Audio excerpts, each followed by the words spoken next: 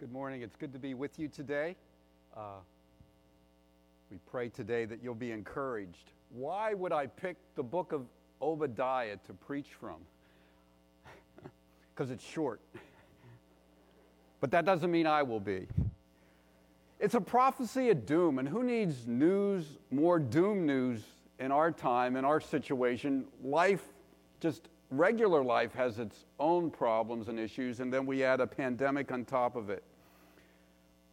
Obadiah reminds us that those who rely on God in faith have hope that can't be taken away. And that's a theme of ours for the year here at Grace Chapel, the theme of hope that Jesus Christ gives us, that our God and Savior gives us. He gives us hope. We have a bright future, and He will not disappoint us. Why preach in Obadiah? Because God's truth in Obadiah helps us examine our hearts so that we know ourselves. God wants to remove false thinking, bad attitudes, unholy and unfruitful living in our lives. So we read Obadiah because he wants us to understand, to check and make sure that we're not prideful, because unchecked pride that does not look into God's truth leads to death, not to life. James tells us that God opposes the proud, but He gives grace to the humble. Are we prideful? Have our hearts deceived us, like Obadiah said, prideful hearts had deceived Edom in verse 3? Have you humbly received God's grace and goodness? We just sang about the goodness we have because of God and Christ. Nothing to brag about or boast in ourselves, but only through Him. God, in Obadiah, is pleading with us not to make the same mistake that Edom did, that Edom was Esau's descendants, that they did. Edom despised God. He despised God's commands and God's people. In Obadiah, we get to know God better, to understand what God means when He says to love our enemies, to love our neighbors. Do you have that down yet? I know I don't. Does God keep His promises? Yes, we learned that God does keep His promises. And that can be really good for those who trust in God. But for those who ignore Him, that's bad news. God commands, though, lead us to hope, to joy, to peace.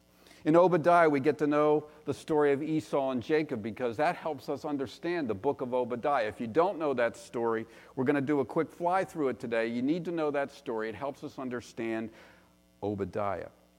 And then again, I say it, Obadiah helps us know ourselves. Pride is so deceptive. You have it and you don't even know it.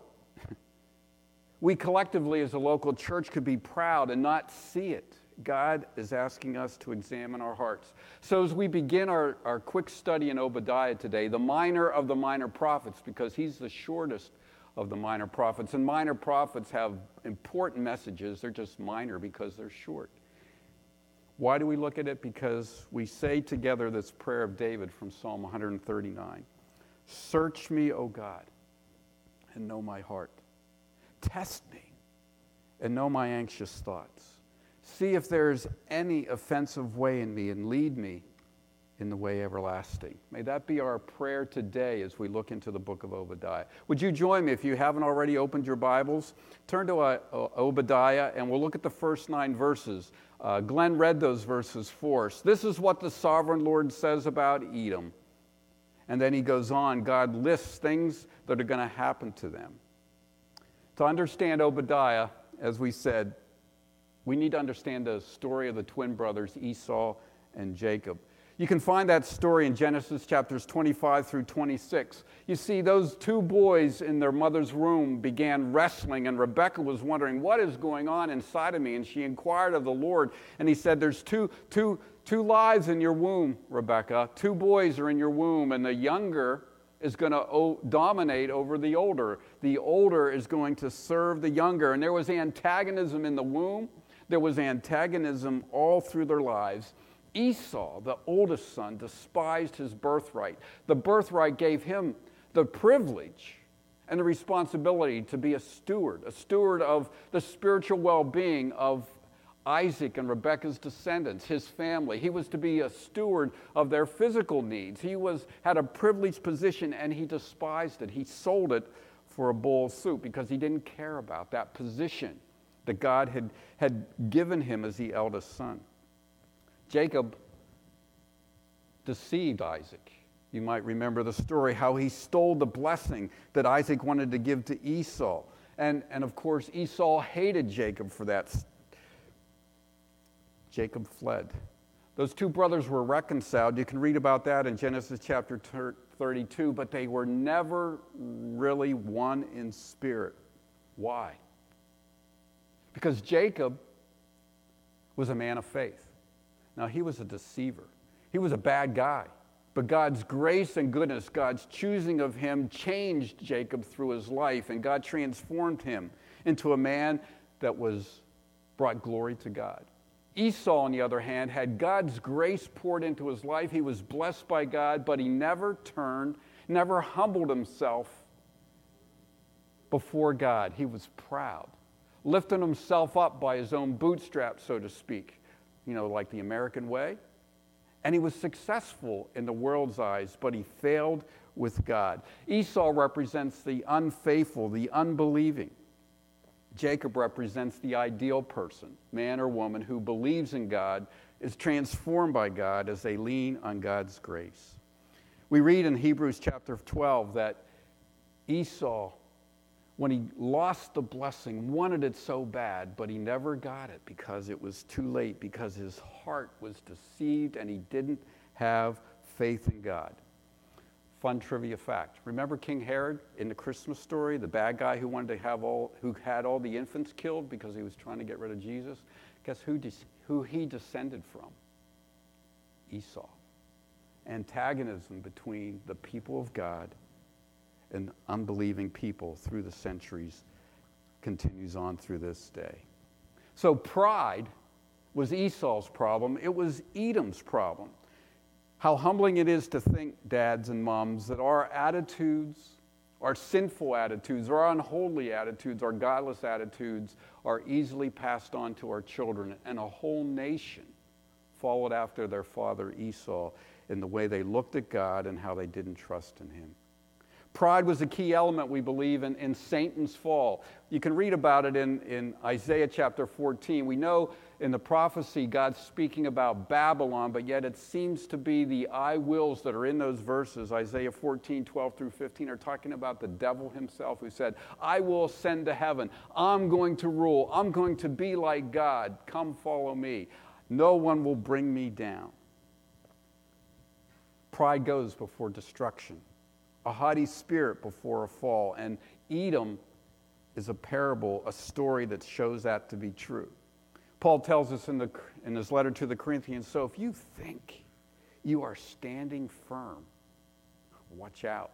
Be careful that you don't fall. Esau and Edom were profane. That's not a normal word that we use these days. What does it mean to be profane? A person who has no spiritual conception of what's important. So, like Esau, they sell their birthright for a bowl of soup because they don't value what's important. Or you sell your soul to gain the world, but you lose eternal treasures and joy and peace. Temporary, you grab the temporary and lose the eternal. That's being profane, irreverent, godless. It's being proud of your earthly instincts, your animal instincts. Heaven's values you never even ponder or don't care about. They're readily ignored. You're acting as though you can live independent of God. That's being profane. So profane woman, a profane man, never prays. They never worship. They never humble themselves. They never ponder or think about God. There's no, as G. Campbell Morgan says, there's no commerce with God. There's no interchange. There's no dialogue. There's no understanding. There's no getting to know their creator or their maker. They don't have time for God. So what was Edom trusting in that they said, who will bring me down? They were profane. They were proud of their defenses. Edom, you've seen it on one of the Raiders of the Lost Ark movies, one of those movies, Petra. It was in this narrow cavern. I mean, high walls and rocks. They built a city into the walls of rock. There's a narrow passage about a mile long to get into the capital city of Petra. Its average width is 15 feet. Wow. They thought they were so invincible. No one could bring them down. Nations had tried, and a few men could keep armies of hundreds out just because of the narrow passage. They were proud of their geography and their natural resources. They were proud of their allies. They had the most powerful friends in the world. Everybody loved them. They were on a trade route. They were rich. People knew them. They had wise men. The men of the East is a phrase referring to the people of Edom. Edom was defiant. Who can bring me down? And God said, I will. And there'll be nothing left. Robbers will take everything, stripped bare. There won't be a little grape hanging. They'll take everything. Verse 4 says, though you soar like an eagle and make your nest among the stars. That's God talk. Small g. But that's God talk. That's like, we are it. God says, from there I will bring you down.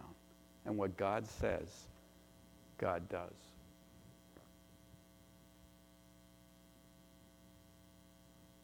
It's the sovereign God Almighty who says this. Is he being harsh? Wow. God exalts nations. And then we go and forget the one who made us great. We think it's us who does it. We get proud. We get profane. We may give God lip service, but we're really not trusting in him or humbling ourselves. We're proud of ourselves. Have you ever heard any statements about pride that our nation has? I shudder. I get chills up and down my spine every time I hear somebody say, we are the greatest nation ever. Oh, really? We have the best technology and weapons. We can defend ourselves. We have great allies. We have the know-how. We have the willpower to overcome any recession, any political issues, any unrest, any health issues. Think about it. Who's made us great? And by the way, what does Jesus Christ think makes a nation great? It's very different than what we say it is a lot of times. Will this nation even be here when Jesus returns? Maybe, but I wouldn't bank on it. Followers of Jesus Christ never ever get caught up in nationalistic pride. So much so that you forget who is the King of Kings and what his constitution and his commands and his mandates are. There is no political party, there is no leader who can save us but Jesus Christ. So be warned and be humbled by Edom's pride and its fall. It's a reminder of nations and what's going to happen to them all. There's been other great superpowers, and they are no more, or they're nothing of what they were. God's people, we are to walk differently. Our commands are different. We go a different way. We lead people who don't know to God's better ways. That's our commission. That's our disciple-making commission. And we better get to it, because there are people in this world that don't have a clue to what is coming in judgment for the nations soon. And Jesus Christ is the answer. And we need to give them that hope. We are the light that's to shine in the darkness, that chisels away at the pride and replaces it with the humility and goodness that comes alone from Jesus Christ. I'm preaching, aren't I? Sorry. Local churches, we can drift away from Christ's mandate and not even know it. Do you remember the Corinthians? They were really proud, and they were a mess.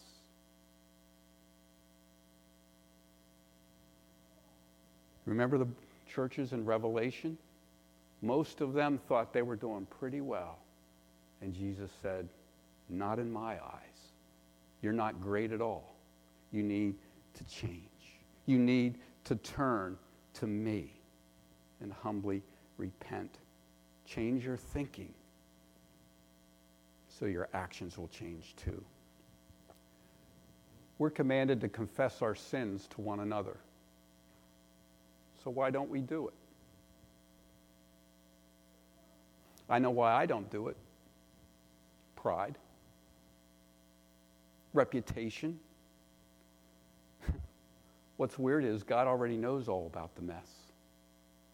And we refuse to receive the resources of His Word and the Spirit of God that He gives us through the help of one another, carrying one another's burdens and our sins. Our duties, Christ's disciples, don't change no matter if we live in a land of liberty or tyranny. It's the same. So who you vote for is somewhat important, but who you pray to and depend on for forgiveness and whose voice you obey is most important. You're familiar with the verses, but I'll take a moment to read them. 2 Chronicles chapter 7, verse 14. I know it's written to Israel, and they had a land, but we're God's people, and the earth is ours because of Christ. And here's what he says.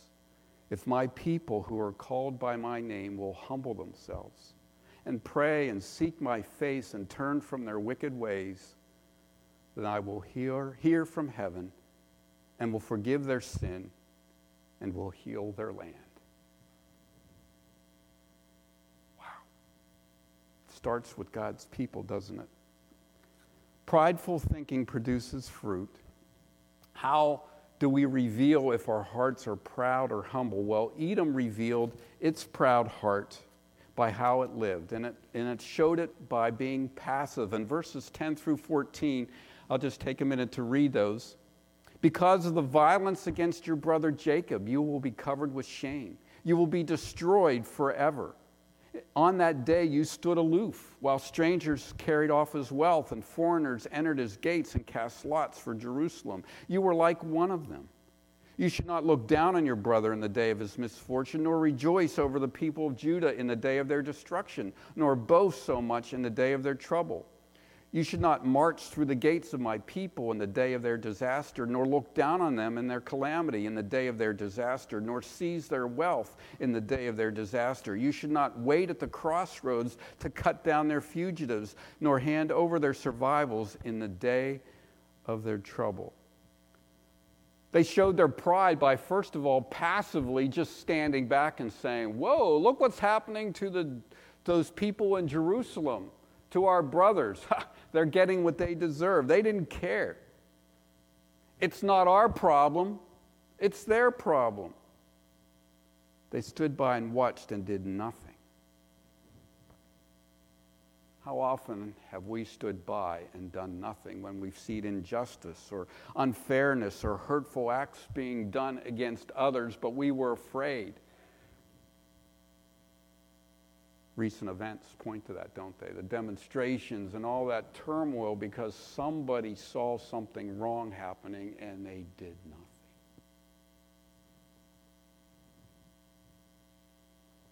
Their act of pride was on display as well.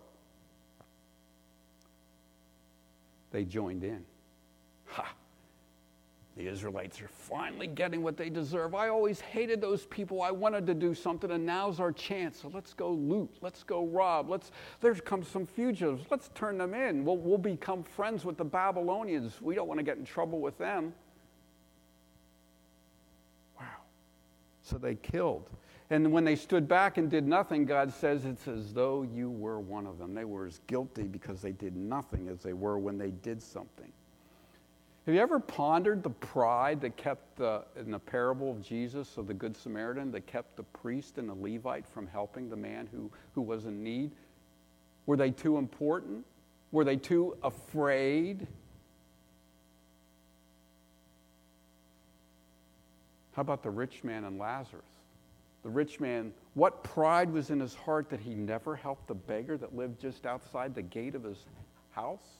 And he never helped that man? What pride. Hey, think about this. God was judging Israel. They were getting what they deserved. The Babylonians were ransacking them because they had disobeyed God. But guess what, Edom? Yeah, God was judging them, but it was your job to love your enemy, to love your neighbor, to show mercy, even though they didn't deserve it. Even though I was judging them, you have to help. You ever hear the old saying, they made their bed, they can lie in it? You've never thought it or said it, have you? People make foolish, sinful, hurtful choices, and we like to see them get what they deserve. But you know what God says? Be merciful. Show kindness. Help them. If you want to, show tough love. But at least come alongside them and show them some kind of love. Don't make it as an excuse to do nothing. Because I've commanded you to love your enemies. Why? Because I have not treated you as your sins have deserved. Wow. Hear what Jesus says from Luke chapter 6. It's really convicting. I tell you,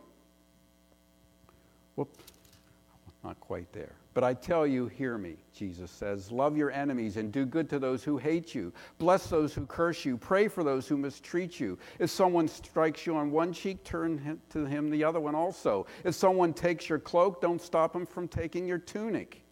Give to everyone who asks you, and if anyone takes what belongs to you, do not demand it back. Do to others as you would have them do to you. Boy, that's tough, but it even gets tougher. If you love those who love you, what credit is that to you? Even sinners love those who love them.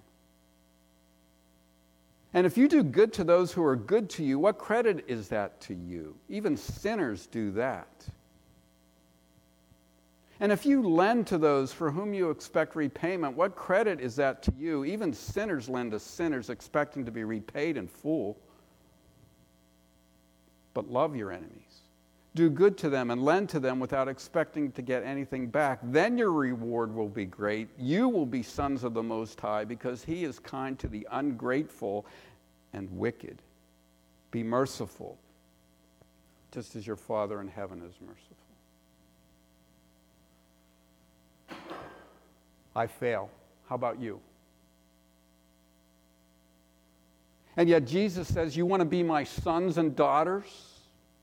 Then reflect the mercy that I've shown to you and to the world and to the nations. I can't do it.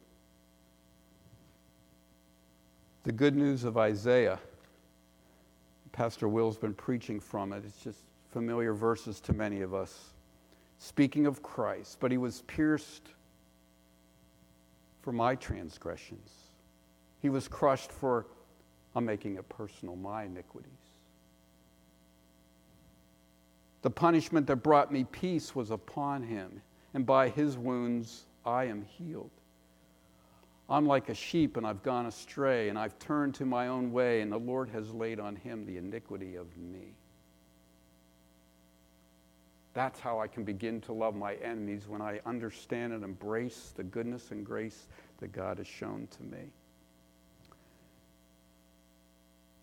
The Edomites were proud and heartless people. And Christians, we need to guard our hearts and minds so we don't drift off into pride and make excuses for standing back and not doing anything, or actively, at least if not literally with our hands, in our hearts, glad that people are getting what they deserve rather than showing mercy. Pride is so dangerous because it's so deceptive. I don't even see it in my heart. And when my good wife points it out to me, I deny it. I defend myself. We do that all the time. Imagine saying, he's a good man, but a thief. She's a good Christian, but a liar. Doesn't connect. He's a good man, just a little proud. Why do we put up with it? Because we need God's grace to clean every nook and cranny of our hearts from our pride that would have us think somehow we deserve good instead of God's wrath. He who mocks the poor shows contempt for their maker. Whoever gloats over disaster will not go unpunished. To fear the Lord is to hate evil. I hate pride and arrogance, evil behavior and perverse speech.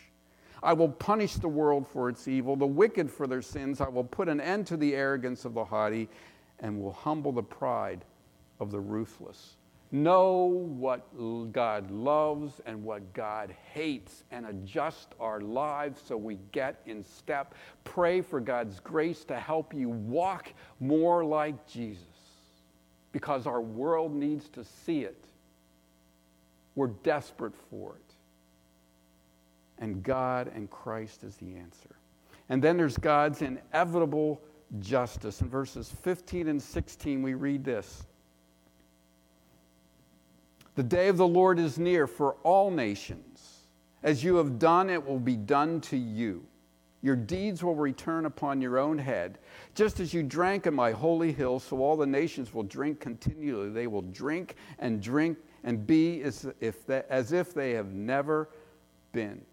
It's the old idea of sowing and reaping. In Galatians chapter 6, the Apostle Paul wrote to the Galatians about sowing and reaping, and he warned them, and he warns us to be careful to what we sow our lives in, what we invest in. Let me just read quickly.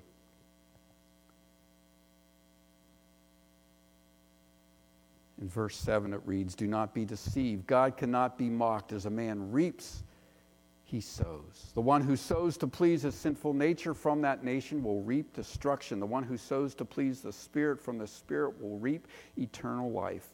Let us not become weary in doing good, for at the proper time we will reap a harvest if we do not give up." So don't quit giving up being good to bad people, to wicked people. It's tiring. It wears us out. We wear ourselves out, but God says there will be great reward. Therefore, as we have opportunity, let us do good to all people, especially to those who belong to the family of believers. Wow. Let's be good to one another. Let's be gracious and merciful and humble with one another. The people of Israel were reaping what they sowed. They were being ransacked. Edom was reaping what they sowed. They were having their own day of the Lord. They were being destroyed, and they are no more.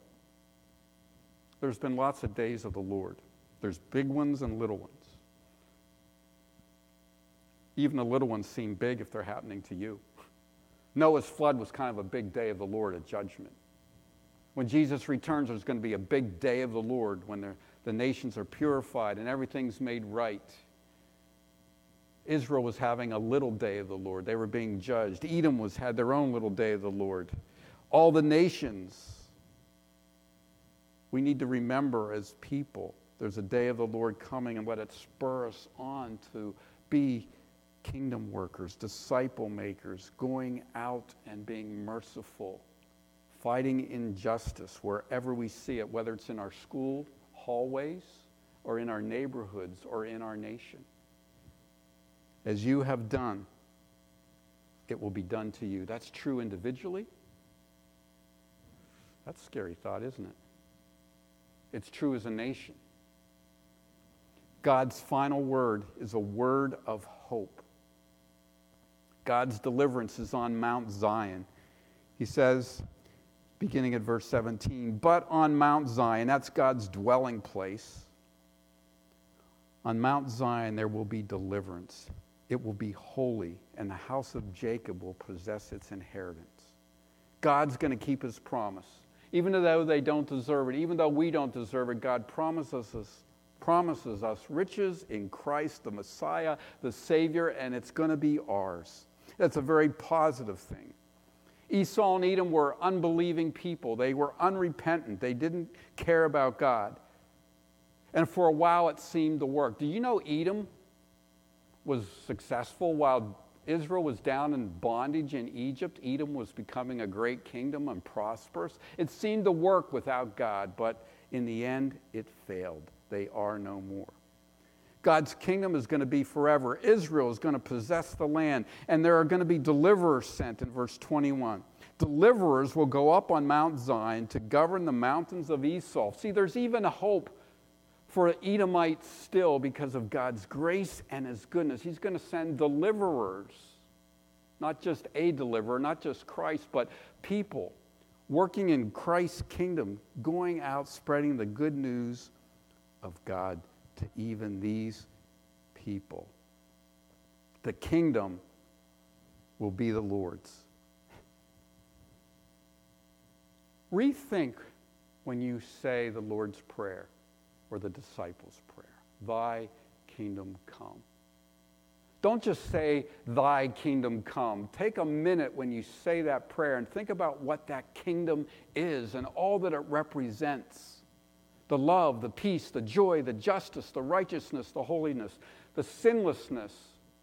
No more grudges, no more hurts, no more death, no more tears. Think about what that kingdom is, and then let it drive us to be kingdom workers that bring a little taste of that kingdom into our world. There is someone in your world right now who needs a taste of the goodness and grace and joy of God that only Jesus Christ can give. How can I serve them this week? It might just be your mom or dad, teenagers.